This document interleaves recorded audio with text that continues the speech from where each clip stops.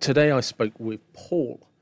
Paul is a podcasting legend in car detailing, and we had the most incredible conversation about the 80s, the music, the cars, and of course we spoke car detailing, and we actually stumbled onto mental health, and it was brilliant. Thoroughly enjoyed it.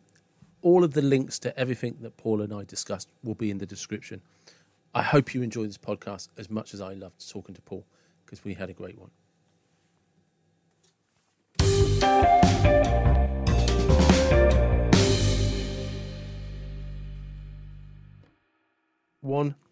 Good afternoon. Welcome to the David Watson podcast. How are you? Good afternoon, David. Finally, we've managed to make technology work for us. This is it. So just to give people some reference, we have actually tried to record this already. And Yes. And between the two of us, we realised we don't know what we're doing. No, completely not. My friend Specky McSparrow, I do the podcast every other week, will tell you exactly my knowledge of tech, and it's very, very limited. But we were plagued by Wi-Fi issues, weren't we? So Yeah. Hence why I'm in my garage, which is the most absurd place to be, or otherwise known as the Pratt Cove. So just like, actually, that's a good place to start, is tell everybody about your podcast. With your... Oh, good. Nice plug. I like it. So our podcast, me and my friend Specky, who's he's from Aberdeenshire. He's a fellow YouTuber, Instagrammer. We decided it was something we wanted to do quite some time ago. He wanted to do one, and then I had an idea in the back of my head to do one and didn't have the balls to do it. And we said, look, why don't we just do it? Let's see how it goes. And it was a bit of like a pilot scheme. I think the first one went out and we thought, do you know what? We really enjoyed that. We really did enjoy it. So let's do another one. And it's kind of just, we've got into it now. We've become a little bit more professional. And the biggest problem is trying to limit the chat, because I tend to go out for about an hour. And last night I think it was an hour and a half. And you know what it's like once you start. And we'd asked the audience, we'd asked people on Instagram for some questions, because we had Vicky on from Northern Ireland, and she's a cracking guest. And we all sort of bounced off each other. But the idea came about purely as a backup for YouTube, and something a bit different, because not everyone can watch videos. You know, Yeah. These things like podcasts and video casts. People can have this playing on in their ears, not actually watch the video. Excuse me, but the podcast is literally just audio, and something that we really enjoy. It takes up less time than YouTube, so it's something that we're gonna proceed with. I think we're gonna have a little bit of a break, I think, before Christmas, and then have maybe 2 or 3 weeks off and get back to it. But yes, if anyone wants to find out about the podcast, it's on my Instagram. There's a link underneath. If you just search Specky and Paul Talk Detailing on Spotify, you'll find us. And I'll also make sure all the links are in the description to both you and Specky, so people can just find both of you that way. And which is interesting you say that, because I went to see a friend of mine today, Brooksy, who's been on the podcast a couple of times, and he was like, you and me should do a podcast where you just talk random shit. So that will be coming out at some point. We just got to arrange a day to do it. Because exactly that, just screw it, fuck it, we'll just try and talk to each other and see what happens. And another thing, because we're going to get into, obviously, car detailing and how you got into it. But I want to go back to something that you and I talked about last time, which is basically when time should have stopped, which is the end of 1989, right? Because that's when the good music stopped and the good cars stopped. So there's a few things that followed into early 90s, but it really was the 80s, by far, you and I completely agreed, was just the greatest decade. Absolutely. Yeah, I think I was stuck in... It's funny, because I heard something on a radio broadcast today. They were doing Guest a Year, like they do on local radio. It's on every day, isn't it? And our local radio was BBC Essex, which is mind-numbingly boring at the best of times. But this was... As soon as this record came on, I knew it, and it was a Duran Duran track, and it was Wild Boys, and I just said, yeah, that's 1984. And 1984 for me, 83, right through up till about possibly 89, was about probably the golden era, and after that, it's not for me. You know, my music selection is fairly limited with the 80s. I mean, it's mainly electronic, poppy, a little bit of rock. Then after that, it gets a little bit more obscure. But I just think, yeah, time should have stood still. And my son agrees with me as well. He thinks that the 80s built the best cars. Yeah. Kind of looking wise, very, very good and nice looking cars and a lot more character. But to drive them every day, yeah, maybe not. But yeah, so I am an 80s freak. Yeah, I mean, I'm the same. And the thing about the 80s is I loved all the music, everything from ABBA to Tears to Fears. It didn't matter. Like you say, the early soft rock of Bon Jovi and stuff like that, the things that, were the late 80s. I enjoyed all of that. Yeah. Do you know what I mean? Even the early house music, like Yaz and stuff like that. Yep, I've got no problem. I loved all of it. I loved that entire disco era. It was just amazing, But the cars, especially, because we talked about this last time. The Vauxhalls, the Fords, the Volkswagens, the Renaults. That it just goes on. And everything from Cavaliers to Cosworths to Escorts. To my favourite, the Golf GTI, is just, there will never be anything greater to me than a Volt. In that time period, there's two cars that one I have owned, the other I never owned, but I wish I had. One is a Ford XR3i, because I don't know why, I just think they're the dog's nuts. And the one I did own was a Mark II Golf GTI, and I had the 8-valve one. And I never wanted the 16. I had the 8 and I loved it. You should have kept it. I've got a friend who's got one. I've got a close friend who's got one, and it's his pride and joy. And I think it was a golden era, and I don't think we're ever going to see those times again. I mean, especially as we move into hybrid and electric cars as well, the government's squeeze on people that are driving classic cars is getting worse and worse. I mean, my wife drives this 1993 Metro, and she's like, "Oh, what are we going to do? Are we going to keep this?" I'm like, I don't think you'll be able to keep it. You won't be able to afford to run it, because they're going to make it so difficult for you to run cars like that, because they're not good for the environment. We know they're not. And there's a lot of romance with cars as well, because it goes back to things, memories. You always remember things with older cars. You always go back to whether it was with your dad or your granddad. My first car was a Mark 1 Escort, and at the time, everyone else had better cars than me, and it was kind of embarrassing. Now, they're like 5-10 grand for a Mark 1 Escort, and then you start talking about the RSs and Mexicos and the RS 1600s. It is mortgage figures, and I think it's people of our era are the biggest culprits, because we'll look back and go, I had one of those, and I still wish I had one. But at the time, you couldn't wait to get rid of it because you wanted a newer car. It's a really strange situation, because I think I went from a Mark 1 Escort to a 1987 white Cavalier, which was my dad's repmobile when everyone was repping on the roads. Everyone had company cars, didn't they? If you were ever a certain era company car, everybody knew somebody that had a company car and a company fuel card. Yeah, suitcase and a Sierra. Yeah, definitely. So, but it's true. You're right in the sense that people we always desire to have the next car, but there was a point where I just think that the up to the end of the 80s, possibly the early 90s, and the reason I include the early 90s is because you had the Astra GTE, which is the one that you and I talked about last time, and that I think is the one with the digital dash, wasn't it? It was like that digital dash. Yes, I had one. Yeah. That was a cracking car, and Vauxhall did some great Cavaliers. The Cavaliers were amazing, and the Astra GTEs, the GTIs, they were, the SRI range was fantastic. And of course, they did the Lotus Carlton, which was just...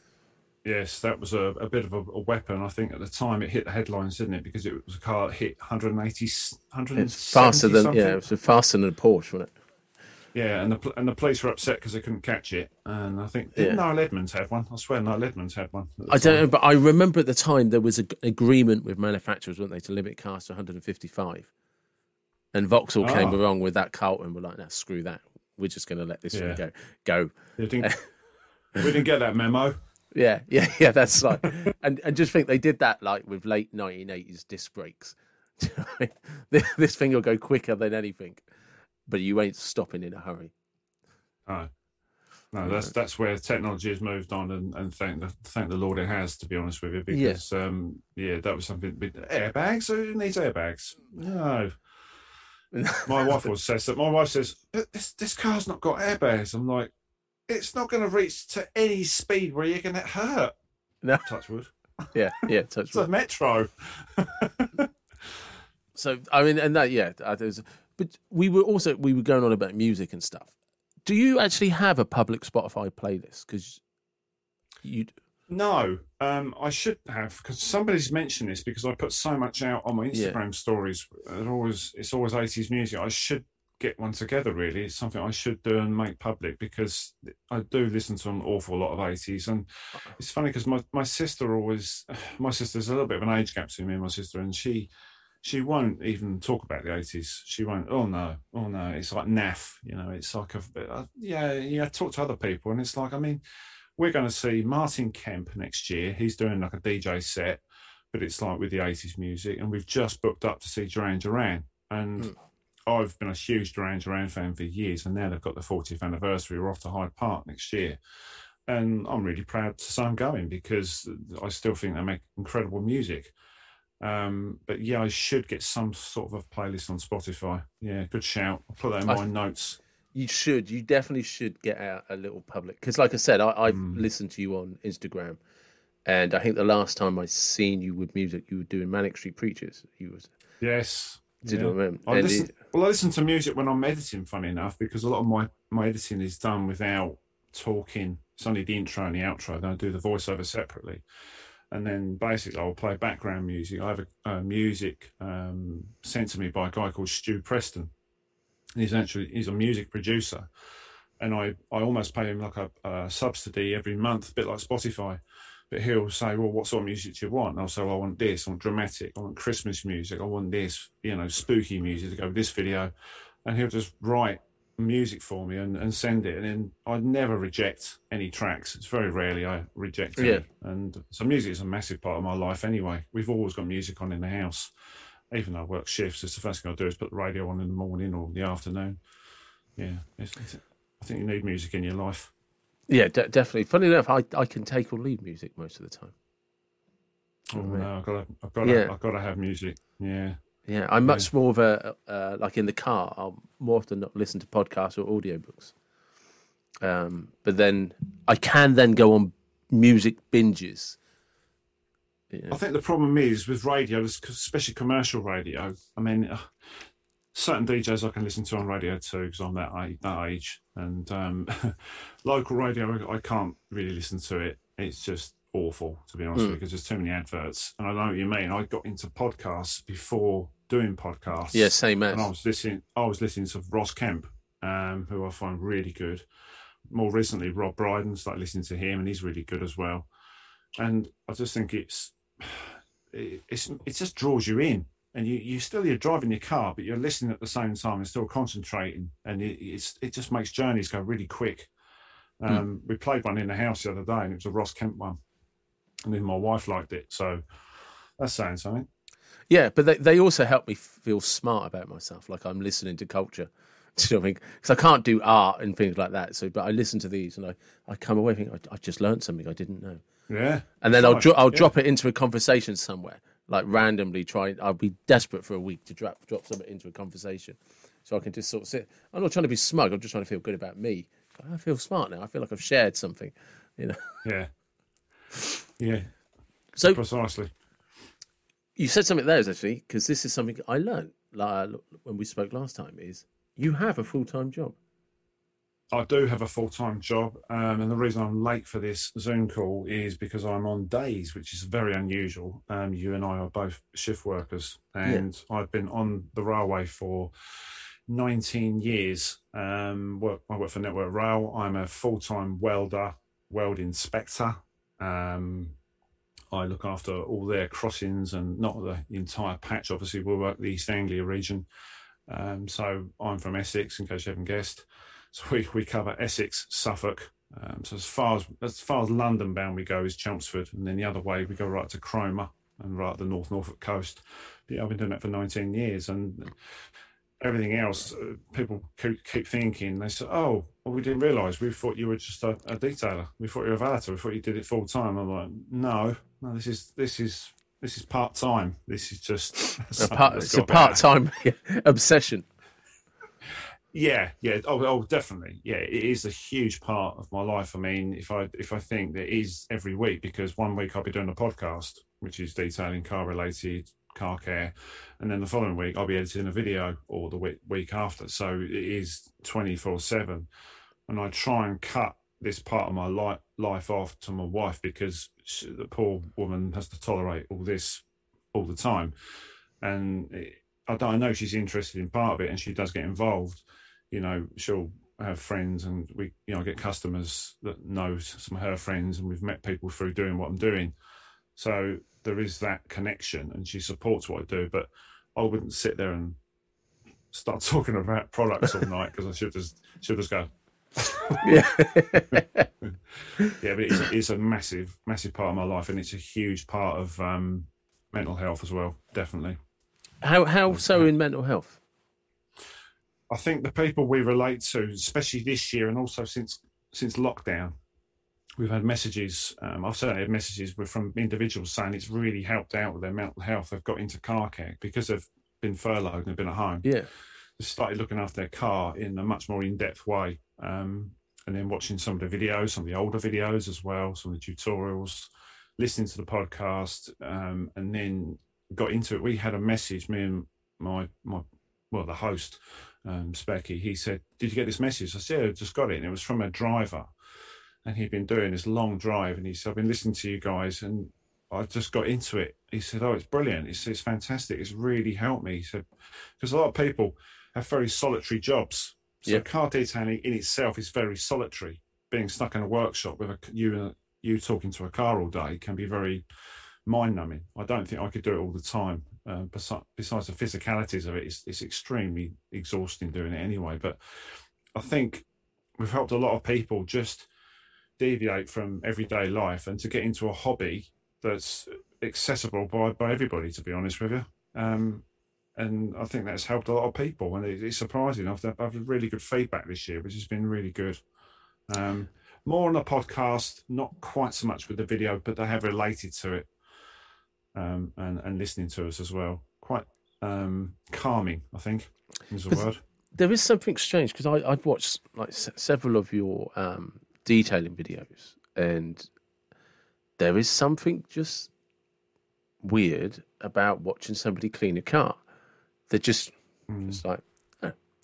And you'll sit there, before you know it, you spent 15 minutes watching you clean and rinse and polish a car, and you're just like, yeah, wow, oh look, there's another one.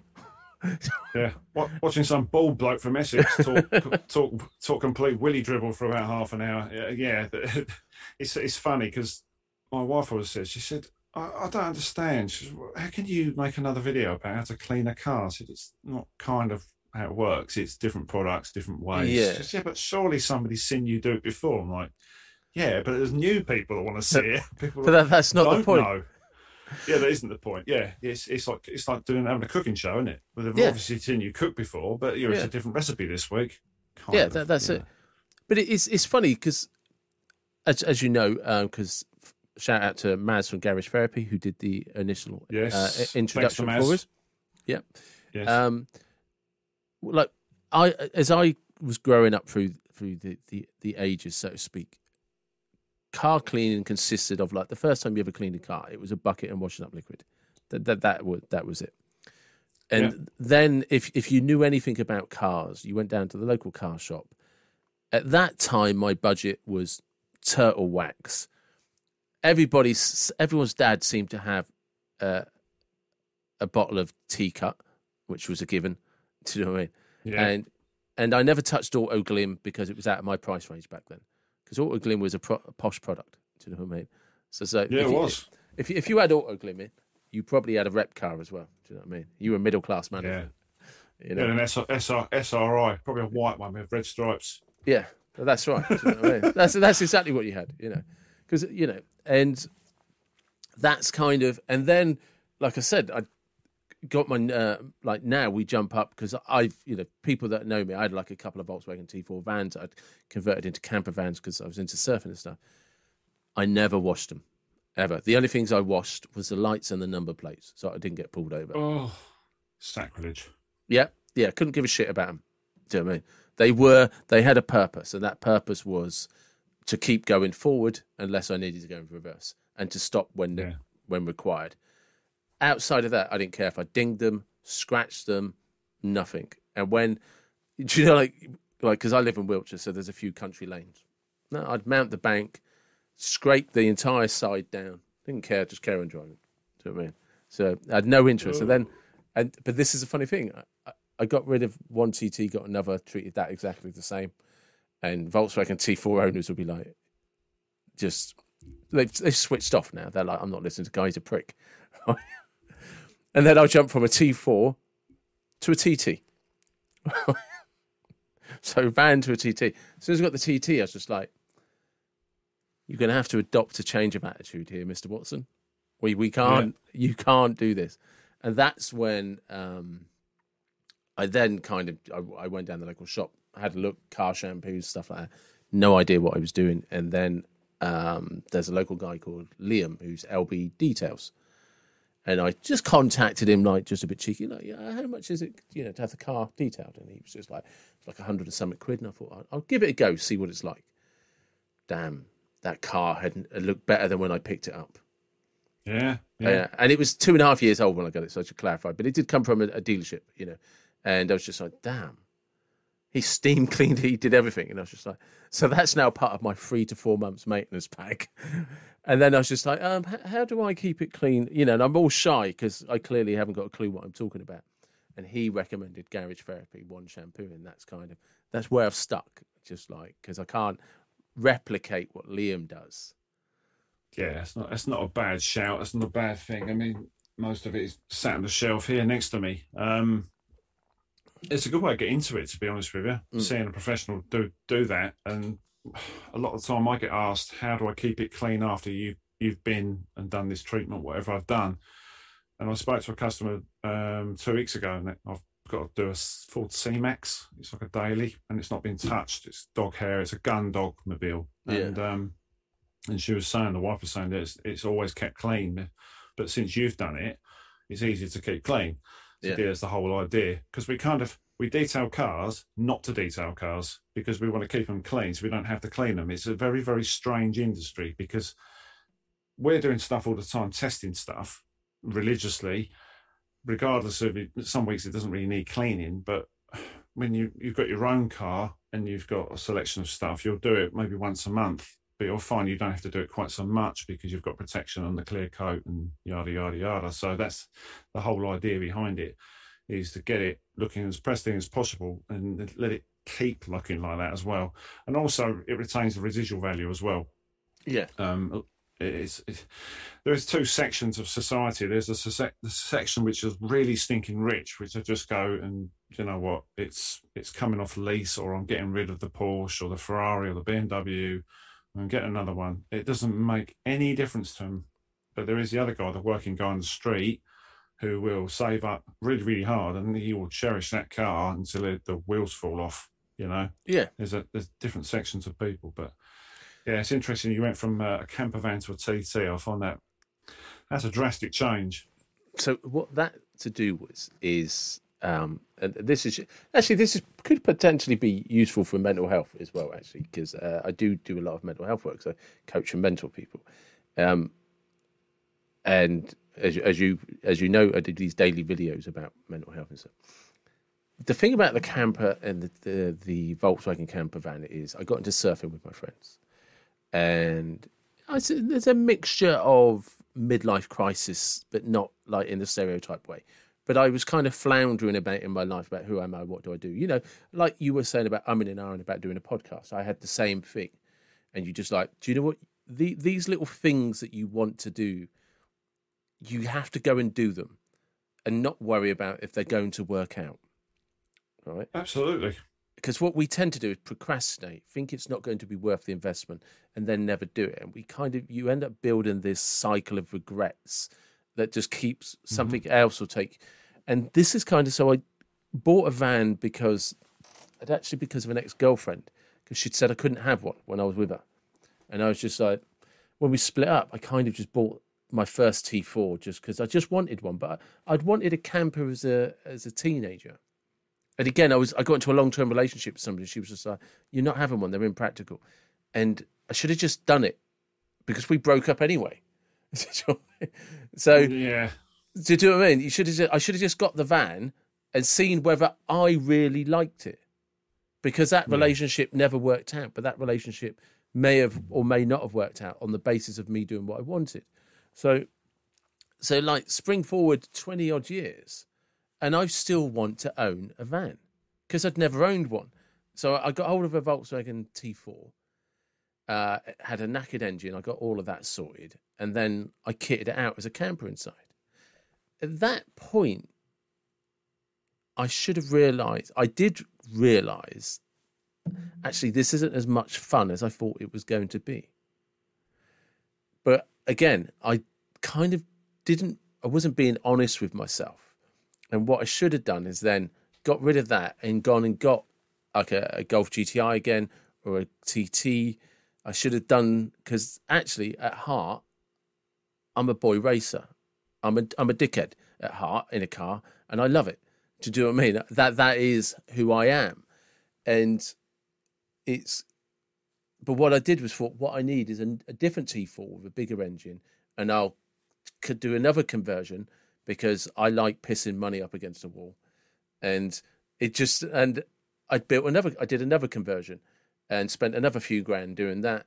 And it was just like, turns out I still don't like them. And that's right, because nothing's changed. You didn't like the first one. And at that point, so what I did in the first lockdown, I was having another set of mechanical problems like you do with 20-year-old vans, your daily drivers. And the fuel pipes went. I thought, right, fuck it. Fix the fuel pipes at the front and just sold it for £1,000. First person that came along, I just took it for £1,000. It was worth about $3. Do you know what I mean? It had solar panels, the lot. It was completely kitted out inside. But I had to get rid of it. And then once I got rid of it, I was like, right, you don't have a car now.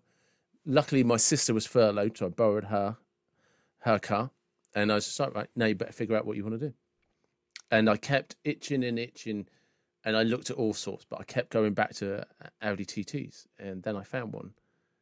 And I just messaged the guy with a little cheeky offer, which is like about £1.5 grand less. It was £1,000 less than he had it up for. You got it? Yeah. Well, he said, I can't do it for that price, but he did it for 16.5, including delivery from a place just outside Colchester down to Wiltshire. Ah, all right. But he delivered it on the grounds of, because obviously I couldn't come and look at it because of lockdown. So he delivered it, and he's like, and I put a deposit down. He's just like, and I paid 16.5 for it, 2017 at the time. And he said, like, unless you can find anything wrong with it, you agree to buy it. He said, so if it turns up and you don't like it, you're still buying it. I said, yeah, no worries. Wow, that's quite a gamble. But he's going to deliver it on the back of a flatbed in the middle of lockdown, and I can't really because if you work it out, by the time you get up there and come back down and get up there, you're spending a few £100 anyway. Yeah, you're right. It's a completely stupid gamble, but sometimes that's life, isn't it? Well, but that's true. I've never been disappointed.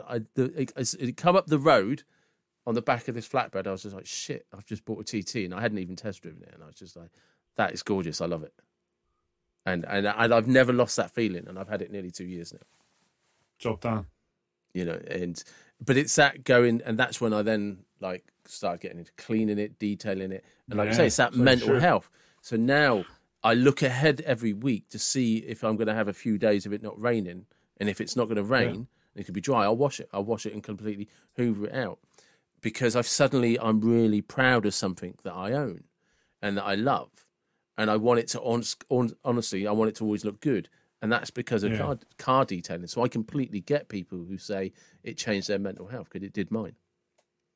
It actually changes you in a way that it's methodical as well. There is stages to it, as you've probably seen on the videos, and I think that makes you a bit more, I wouldn't say military the way you think, but it does certainly make you think a bit more in a methodical manner in how you do things, and a bit more common sense approach, because most of it is common sense. There's no witchcraft in it. There's not, these chemicals, you don't just throw them on the car and then there's suddenly the car's blinging like that. It doesn't work like that. And you do get into the tools and the accessories and everything else, and you start getting like the racking systems, and everything has to go back where it is.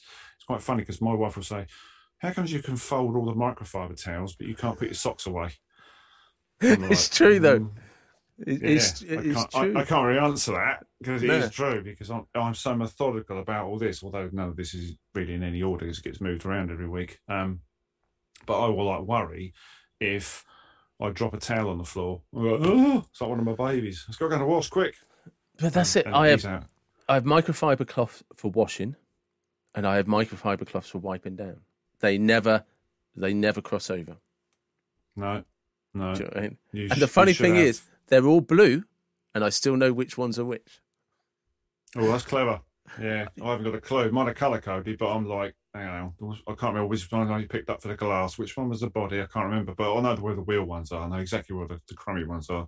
I've got a bag of not so good cloths, and then I've got a box up there and some more down there in a bag, so I know exactly where they all are. And they're all folded. And most of them come from the same company as well, so I know pretty much which ones are which. So, yeah, quite handy. So how did you get into the hobby of detailing? From a friend. One of my friends, he actually used to work in a local electrical shop on Mersey Island, where I live in Essex, and I went to school with him. And he's always had nice cars. He had like a Honda Civic Type R, then he had a Subaru Impreza. He had a couple of Subaru Imprezas actually, and I think it was the blue one he had, the Hawkeye one. He started getting into machine polishing, and he started really getting into it. And I said, "Oh, what's that?" And he said, "Oh, it's car detailing." I said, "What are you on about detailing?" And we had a chat about it, and he said, "Oh yeah, you want to start getting some bits and pieces, trying your car." And funny enough, a guy at work had been doing a few bits and pieces, and he said, "Yeah, you'll love it, Paul." And I literally just started like that, and I bought a clay bar kit. I borrowed a machine polisher from a guy at work, taught myself how to use a machine polisher, watched loads and loads of videos, which everybody does. And I literally just got addicted to it. It was awful. I'd still be out there at 6 o'clock at night in the summer months. It was like getting dark, still be doing stuff. Then the neighbours were going, "Paul, your car looks like glass. What have you been doing?" And I was like, "Oh, yeah, it's this, that, and the other." And then it got really addictive. It's just a hobby. That's how it started out. It literally started out as a hobby. And then I started doing other people's cars. Everything else came after. The social media and everything else all came after. Purely and simply because I was into what I was into. It's crazy how that happens, though, isn't it? Because it's... And that was, about 14, 15 years ago? Yeah, I'd say, YouTube, I started doing cars 14, 15 years ago, possibly, they're around 14, 15 years. And then YouTube started 5, 6 years ago, along with Instagram and Twitter. Twitter didn't really do a lot to share the videos, but it was more the Instagram, where the product reviewing came in, and it went hand in hand with the reviews for YouTube because it was the biggest platform at the time to get videos out. And I didn't actually intend in doing YouTube. I was putting really short videos out on Instagram, really short. I would literally hold my works phone like that and just do a quick chatty bit. And then a guy said to me, one of my friends said, "Paul, why don't you start YouTube?" "Oh, I don't know if I can." And I was really, really nervous. I was awful. And it has really boosted my confidence, because it does boost your confidence. If you can stand in the street and talk to a camera lens with people walking around you, then A, there must be something wrong with you. And B, you must have balls of steel and rhino skin, which is me all over, to be honest with you. But the wife loves you anyway. Yes, of course she does. Well, it's funny because in the beginning, it took an awful lot of time up because the editing was taking forever, and I was never very good at it. And more recently, and I have to thank Specky for this, because he's always coached me with editing, and then I've been self-taught and you only learn by your mistakes anyway. You know, you'll do a video and you think, well, where the hell did that come from? And why is there no talking there? And why have I got a black screen and all the rest of it? Yeah. And that always came later. The social media part, but I was, looking when we were talking about earlier about doing things, you just think, sod it, I'm going to do it. I was 45, and I thought, you know what, if I don't do it now, I can't really start it at 50. So I did, and I'm 51 next year, and haven't really looked back, to be honest with you. It's been brilliant. It's been the best thing ever. It is, isn't it? It's funny because, like you say, I didn't know how to do anything to do with podcasts. I didn't, and a guy called Carlton, who Brunton Media, who's a friend of mine, I was talking to him about it, and I'd arranged to do a podcast with my therapist because it came up in a session. I was like, I've been wanting to do one of these for a few years now, and I've not done it. So I'm just going to do it, and you're going to be my first guest. So she was like, yeah, okay. And I was talking to my friend Carlton. I said, yeah, so I've arranged to do this. But he said, you can't do a podcast like that. It's not going to work. I said, yeah, I'll just record it on Zoom or something. He said, no, it doesn't work like that. He said, it won't last long enough. And I was like, oh, shit. And this was like 4 days to go. And I was like, what are we going to do? And because he's like into all of the computers and stuff, like he just said, right, on the phone, he just download this. And he did a YouTube tutorial whilst talking to me, uploaded it, and then said, now watch this, because I've just talked you through everything you need to do and set it all up for you. And I was doing it live and then watched it all back. And I was just like, oh, right, yeah, I've done all that. So now all I have to do is start record, stop record. And that's, do you know what I mean? But it was just sheer chance that I was talking to somebody about it who does podcasts. And he was like, yeah, you can't do it like that. And obviously he knows me, so he's sympathetic to my technological needs, and just did it. And I was just like, oh. And I've never looked at. And the funny thing is, like you were saying, I shit myself every time I reach out to somebody like you. You were a complete stranger, and it's just like, hello, mate. You don't know me, but I was talking to Maz at Garage Therapy, and he said you might be up for a podcast. Do you want to come on the podcast? And you were like, yeah, love to. And then you just randomly risk the fact that the two of you won't shut up for an hour and a bit. It's funny because I'm sitting in exactly the same place where I shot my first video. I shot one indoors in here with a headlight on my head and a mobile phone and an eBay mic. And that's how I did my first video. And I bought an action camera, and then the action camera, somebody said to me, oh, I can't really watch you on fisheye anymore, Paul. It's getting a bit tame, you know. So I sort of went head first and bought a DSLR. Didn't have a clue how to use a DSLR camera. My dad sort of showed me some basics. And I started watching countless photography videos and video work, how to use a DSLR with YouTube, how to set it up, how to set your ratios, your aspect ratios, contrast, all the rest of it, and really got into it big time. And that helped with photography as well. So that really helps. And people were like saying, well, you don't really take any pictures with your camera. You're just always using it for video. I do actually take pictures. So I take the camera on holiday. And I did think at one point, why didn't I just buy a video camera? So I just could have gone, whoop. Yeah. it just spoke in front of me and just gone, took the SD card out and be done with it. Oh, no.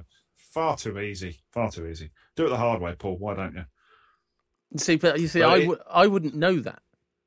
I now know that when I decide to improve my podcast, who I'm going to talk to. Well done. Volunteered yourself. I'm terrible for gadgets, and we're terrible for I don't know, if I see something I think, oh, that's good, I won't go, oh, that's a $3,000 camera, I'll go and buy it, because I've said to other people that do YouTube, that is, the camera isn't everything, it's the content. Content is king. They always say that on YouTube. You can record something on a NAF mobile phone and it can get like 12 million views. Yeah, definitely. It doesn't make any difference. I've proved it with videos. Some of my biggest videos have been shot on an action camera, which is crazy.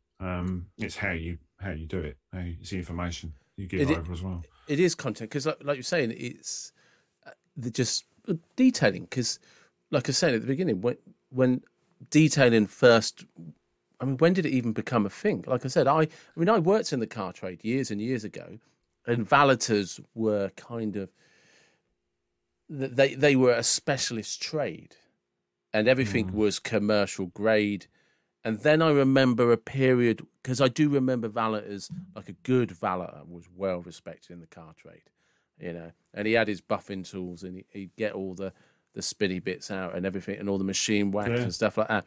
But it was like, you also heard horror stories where people got the old machine waxer and just buffed down into the undercoat, and you're like, what are you doing? And went too coarse and stuff like that. And then there was a period where I'd left the car trade and people started getting into clays and like looking at details and measuring paint thickness and stuff like that. And I've sort of kept away from that, stuck with washing up liquid naturally, or just not washing. And then the next thing I know, there's companies like Garage Therapy. Now, I'm not just going to keep banging on about them, because I just don't know any other companies. Do you know what I mean? And that just happened to be the one that I got introduced to. And yeah, it does what I need it to do. So who was the first company that gave you something? Actually reached out to you and said, "We'd like you to review our product." I can't find the original one. There's two companies. In fact, this is, well, Alan is a close friend now. It was funny because it happened by accident. I bought a product. It's actually buried down here somewhere. I can't find it.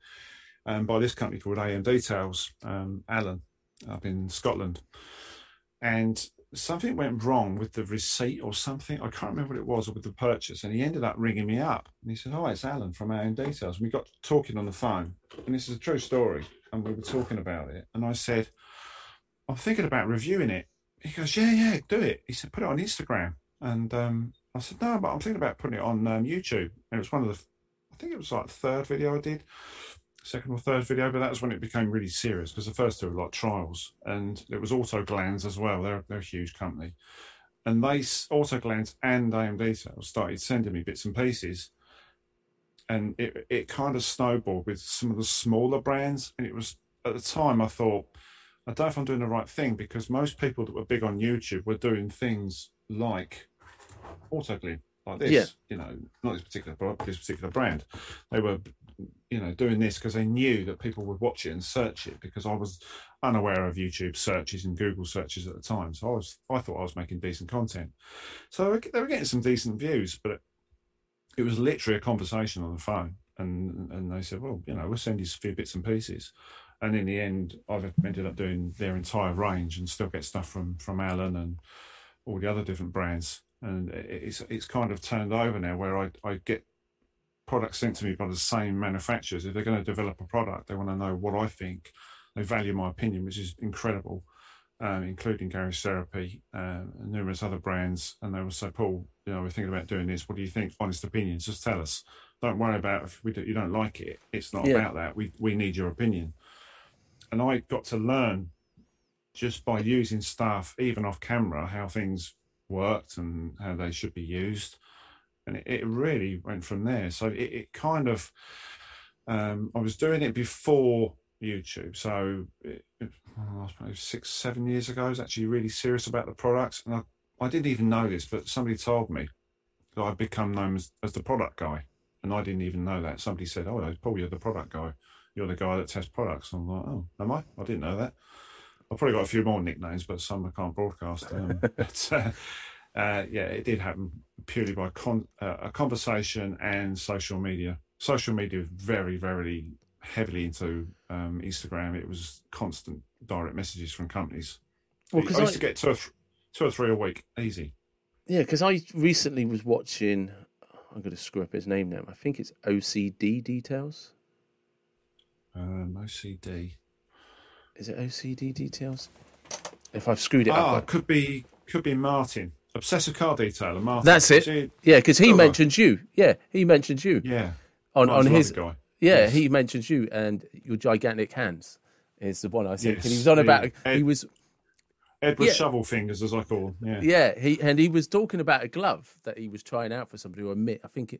And he's like, it doesn't suit me because my hands are just too small. He said, "But Paul Holden, he'll be fine with this." Yeah, he's always mentioning me. I've met him at a car show. He's about this high. But you're 6'5", aren't you? Yeah, I'm just under 6'5". Yeah. It's one of the strangest conversations I've had with people because Waxstock was postponed. Waxstock is the biggest show, I believe, in Europe. Was it the world? I don't know, but it's held in Coventry at the Ryco Centre, and I've been a couple of times, and it's an incredible event. And people were coming up to me going, "Oh, you don't look that tall in your videos." I'm like, "No, because I've got a camera tripod." And it's at full extension. I know, I'm standing up in my garage. Yeah. I didn't think you were that tall. Yeah, no, I'm this tall. I've got flip-flops on. Yeah. So, I take it as we go out of lockdown and stuff, do you think you're going to start doing some car shows, or do you do them already? It's a really good question, this. So, many moons ago, when I first started doing this, another company I got involved with is a guy called Jamie Hines, and he runs a company called Details Passions. And there's his bucket sat behind me, but he's not as busy as he was because he runs 2 separate businesses. We're going to get him on the podcast. He's actually a boat detailer. He does yacht detailing, believe it or not. That's his main business. And we were doing actual car shows. So we'd take the products to car shows with a huge inflatable, like a giant dome stand. It's fantastic. He always does stuff that's funky and different. We've got these screens we have up and all that sort of stuff. And we do car shows, and I will sell the products to people. So I get to meet the public and sell stuff to people. So I know about the products because I've used them. So what better person to sell them? Someone that actually uses them. So we do shows like that. Regarding other shows, I will go to probably car meetings every now and again when I've got time. But the main show is only once a year, sadly, and that's the Waxstock event, and that should be going ahead next year. And the plan is we're going to do a live broadcast from the show and have maybe a Q&A, and then do 2 days there, do the whole event. So that's the plan. Is that you and Specky, or you and Martin? That is, yeah. Me and Specky. Specky lives up in Aberdeenshire, so he's miles away. And the plan is to book the hotel and stay down there. And then we're going to somehow do a live podcast. I think there's some equipment we've got to get before we do it, and then we might go on stage. I'm not too sure, but yeah, that'd be good. The plan, isn't it? That'd be good. Yeah, because he says to me, he said, "Well, I'm just going to freeze." He said, "I'm not going to talk in front of people." He said, "You'll be different." I said, "What are you trying to say?" He goes, "Well, you'll talk to anybody." He goes, "You have to stand there and just own the stage." I said, "Don't know about that, but it will be nice to, because I've vlogged it, I've put it on YouTube. I've done it twice, but it's such hard work, and you miss people and you don't get to talk to people, because the reason I go is to talk to people. Yeah. And get a few cheeky products, buy a few products, meet the brands in person, because you only get to meet people via a text or an email or a DM. So you don't, like, it's great that we can see each other and talk, because it becomes a little bit impersonal. If it's just you're dealing with a brand over several amounts of years and they're sending you stuff and you don't actually physically get to meet them.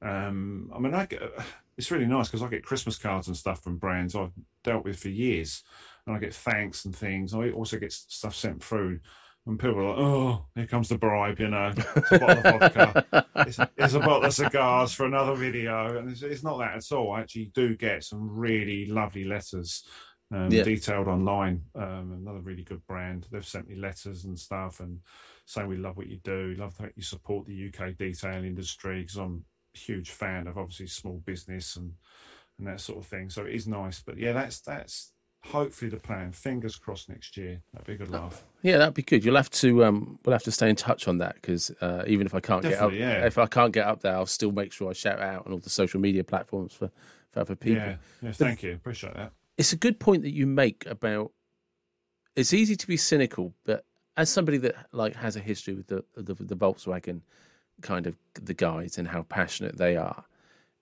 detailing is the same feeling. There's something about cars, and whether you're into your Fords, fast Fords, whether you're into your Volkswagen camper vans, you've got the Japanese guys, you've got the Subaru guys. For every manufacturer, there is a, whether it's the 80s cars, the 60s, the 70s, or the 90s, it doesn't matter. We all kind of share this passion, and it's very easy, like you say, people get cynical about, oh, you're getting this, you're getting that. No. The great thing about, and I got this especially when I was talking to Maz, and I know it's the same for everybody, is they love their products. So when they say we want an honest review, that's because they don't want to put anything out that's shit. Yeah, that's one thing about being a reviewer. Lots of people will go into being a reviewer because they go, "Oh, good, I got lots of free stuff. It's brilliant. Don't get me wrong. This is incredible. This is just like Christmas every day. It's mad." But you've got a job to do, and that is to make a video and spend 2 days. First day shooting video, and then the second day editing and sharing your thoughts, honest opinion, and obviously camera gear stuff costs money, sound equipment, PCs.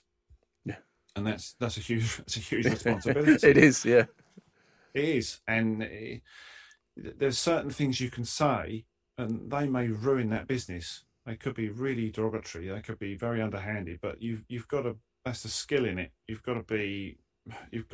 It's no good you coming on camera and just like picking up a product and just going, "Yeah, it's really great. It's brilliant. Yeah, we love it," and just going, because people are just going to go, it's kind of not really enough for me just because he's saying that, because he's just been sent it. So you have to be very, very almost technical about every single product. And that's where the skill it sort of comes in. And it is a skill and you kind of learn it. And I'm still not 100% sure I'm that great at it, but people tend to watch the videos. Some do really well, some not so well. But it's there to serve a purpose, to help people as well, to guide them and hopefully save them some money as well.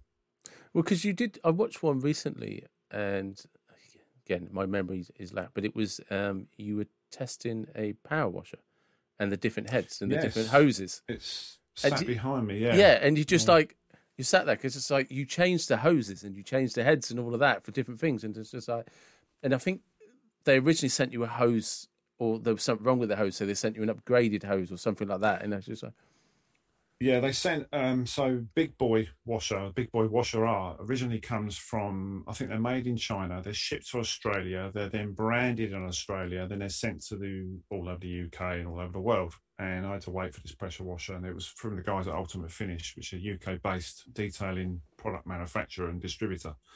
Huge website. And they sent this machine down. And the detailing industry, or the enthusiast market, is very, very clicky. You'll get people literally write something off. You know, other people go, oh, wow. Oh, I've not seen that before. Oh, how much is it? Oh, good. This could be a contender, because they get very much stuck in their ways. It's a bit like a golfer using the same golf clubs every single week, and he'll only use a Titleist ball, or he'll only use a certain club. It's that sort of thing. And they're very much, they don't like change. So they sent this machine down, and I did this video. And it got a really good response, really, really good. And then they messaged me again and said, Paul, look, we've got this upgrade pack. We know you like the one you've got, but this is the upgrade. This is aimed at the more of the commercial sector. It's actually called a commercial hose upgrade, fun enough. And they said, the only thing is, it's quite expensive. And I was like, how expensive is it? And they told me the price. I'm like, yeah, that is quite expensive. But then I started looked into it and read how much it was to upgrade your own pressure wash. And I thought, actually, that's not that bad. And since then, it's got, at the time of us recording this, it's on 104,000 views. Oh, so yeah.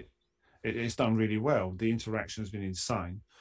The pressure washer video has done about 20-odd thousand, I think 25,000 views. But the actual upgrade part, which I thought was going to dive bomb, has done really well. So very strange, but I've kept, I've used this quite a lot. I've got, Specky will laugh at this because he thinks I've got 12 machines. I haven't. I've got 4, one which I haven't tested yet, which is because a Chinese company reached out to me through Amazon, and they said, do you want to test our pressure washer? And I said, okay. So they sent me a link. That link wasn't available in the UK. It was only available in the US. So I said, right, okay, it's not available in the US. They sent me another one which looked completely different. And I looked at it and I thought, I've got to be honest, it doesn't look great. It's kind of like AliExpress night, you know. Yeah. So it's not good. I opened it up when we all know what that means, don't we? Yeah, and I just thought, oh my God, this is right. So I emailed them back. 2 bits, I think one bit was missing, one bit was broke. Emailed them back. They said, okay, we'll send you another one. So I then told my mate, and he went, oh, for God's sake, not another pressure washer. So there's this in joke with all these pressure washers, but I bought my first one. I then sent it to my the host of the podcast, dear old Specky, because his one broke. So I sent him my old one. I ended up with another new one, which I bought myself, and then ended up with this one. And I've got another one there, and I've got another one sat behind me, which is from another company, which I've reviewed as well. That one didn't go quite so well. They had to send me a spare part for that one, but it all makes for great content. So yeah, it's good fun. See, because I've got a pressure washer, but what I don't have is a hose that's long enough to get from the garden tap at the back all the way round to the front house. So I just go out of a bucket now. And I discovered that after I'd spent like 80-odd quid on a special offer pressure washer. Go to Screwfix. You'll get a nice long hose and Screwfix. How long is a garden? I probably need a 30-metre hose. It's not. It's because the hose is round the back, and I've got to go when you go round to the front, and then it's the same with electric cables and stuff like that. And it's just like, you know what? I'll just fill up a bucket. Yeah, I know. Luckily, it's winter, so I don't have to do much at the moment. But another thing I wanted to, because I didn't think we'd intentionally get onto this, but is you actually? I just recently seen that you've asked about getting a new YouTube logo. And well, because one of my original, sorry, I didn't mean to cut you off there. One of my original questions was about your YouTube logo. Well, I've actually, yeah, there's two logos actually. It's my YouTube logo, the Paul on Details one, and we've also got a podcast one, which we're not going to release just yet. That's under wraps. Yeah, the podcast logo kind of needs a little bit updating. But it spins and it's shiny, and it's just like... This was actually done by Jamie, that runs Details Passions. He's a very, very clever guy. Then the guy that designs the merch, this is quite funny, is our mechanic. So he owns a company called Midnight Prince, and his name is Dan. So I have him on my WhatsApp as Dan Midnight Prince, and he's a very clever guy. Yeah, he's a very, very clever guy. It's one of those people. I didn't think, if you looked at him, you think he's just a mechanic, but when he does designs for you, you just think, well, how did he do that? Yeah. He's done my t-shirts, my hats. He's done everything for me. It's funny, isn't it? Because you see what he can do, and you're like, how did you become a mechanic? How are you not doing this? Well, I said this to him. I said, mate, because we ended up with the mugs and everything and the key rings. I did the merch with him, and I said, mate, you're really good at this. You've like missed the boat. And he's like, yeah, but I haven't really got time to do it, because he'll literally do, because he works in a tyre fitters, and then he works as a mechanic in the afternoon doing his own mechanics. So he's got a van and everything, all the equipment's on it, and he'll come around your house and do it. And then the other side of his business is the printing. So he'll do, embroidery stuff, flyers, you name it, key rings, all the stuff it was to do with printing. But there isn't quite enough work for him to go full time in doing the printing. But yeah, so the logo was designed by a guy that polishes boats and sells detailing products, and this was done by a mechanic. It's cool because I loved it. As soon as I seen it, I was watching it, I was just like, I want that logo. I want a spinny silver, because I've got like a picture off Canva, which is just a microphone and it just says the David Watt. And I was just like, at the time, because I did it myself, I was like, oh, I'm really impressed with that. And then like I said, 50 odd episodes later, and I'm watching one of your videos, and I'm just like, bastard. That's a fucking... I want that. I want something. I want a good logo now.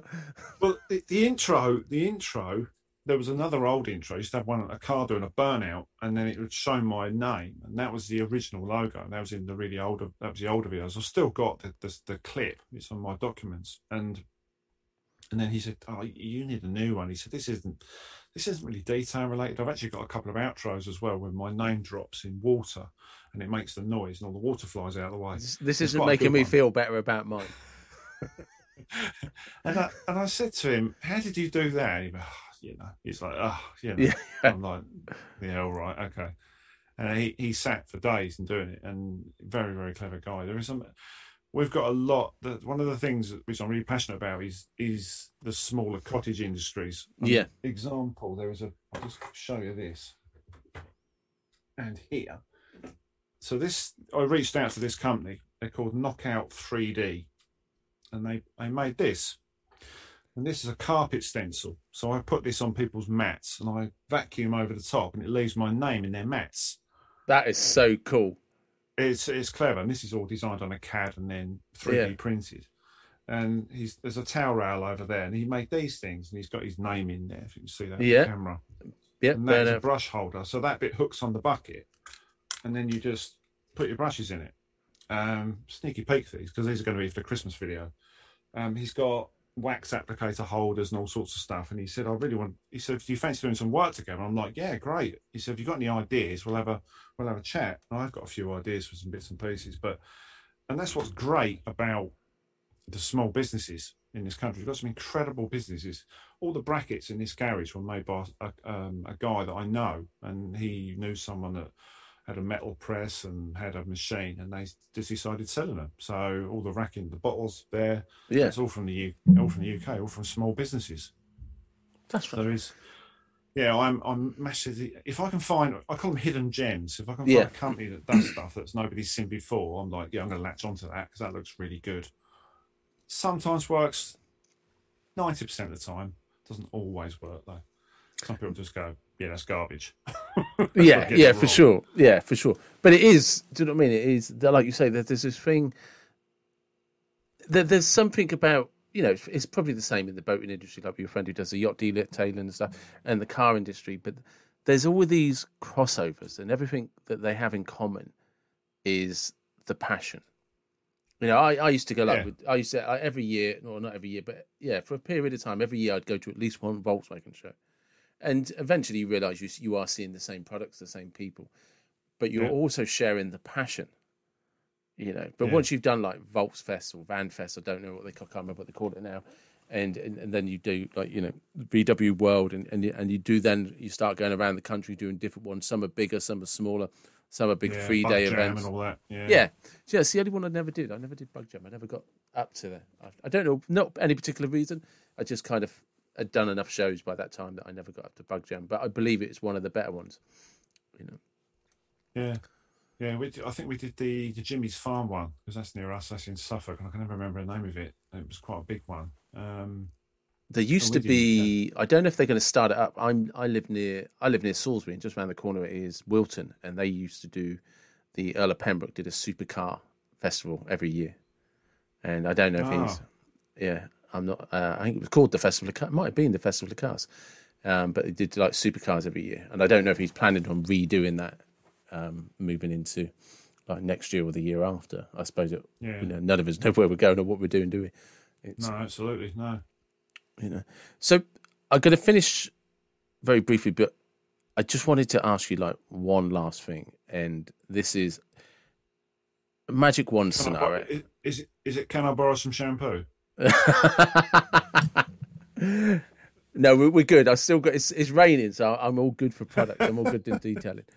But I will say, if there's anybody out there who's listening to this, if you want to come on a podcast, message me, because I always need guests. So I'll whore myself out for that. You can do product placements as much as you want, because I need guests. But no, I want you to imagine it's a magic wand scenario. You can go back to the 80s, right? You can go back to the 80s. Yeah. Right. What are you driving and what are you listening to? Oh, that's a good one. A blue Olympian blue Mark 1 RS. This is very Pacific. RS 2000, perfect. 1973, and probably listening to Whitesnake. Yeah, and long hair, because I used to have a lot of hair. and I'd probably be sad and have it in a ponytail. And that is definitely the perfect place to stop. Thank you very much. Thanks, David. It's been an absolute pleasure. So that was this Brilliant episode of David Watson Podcast with Paul, and I hope you enjoyed it as much as I enjoyed talking to him. If you really did enjoy it, please take the time to check him out on social media, follow him, hassle him, and ask for that Spotify playlist. And as discussed, I will put all of the links in the description, and please check out everything that Paul does, and feel free to like and subscribe to both of us. Thank you for listening. Take care.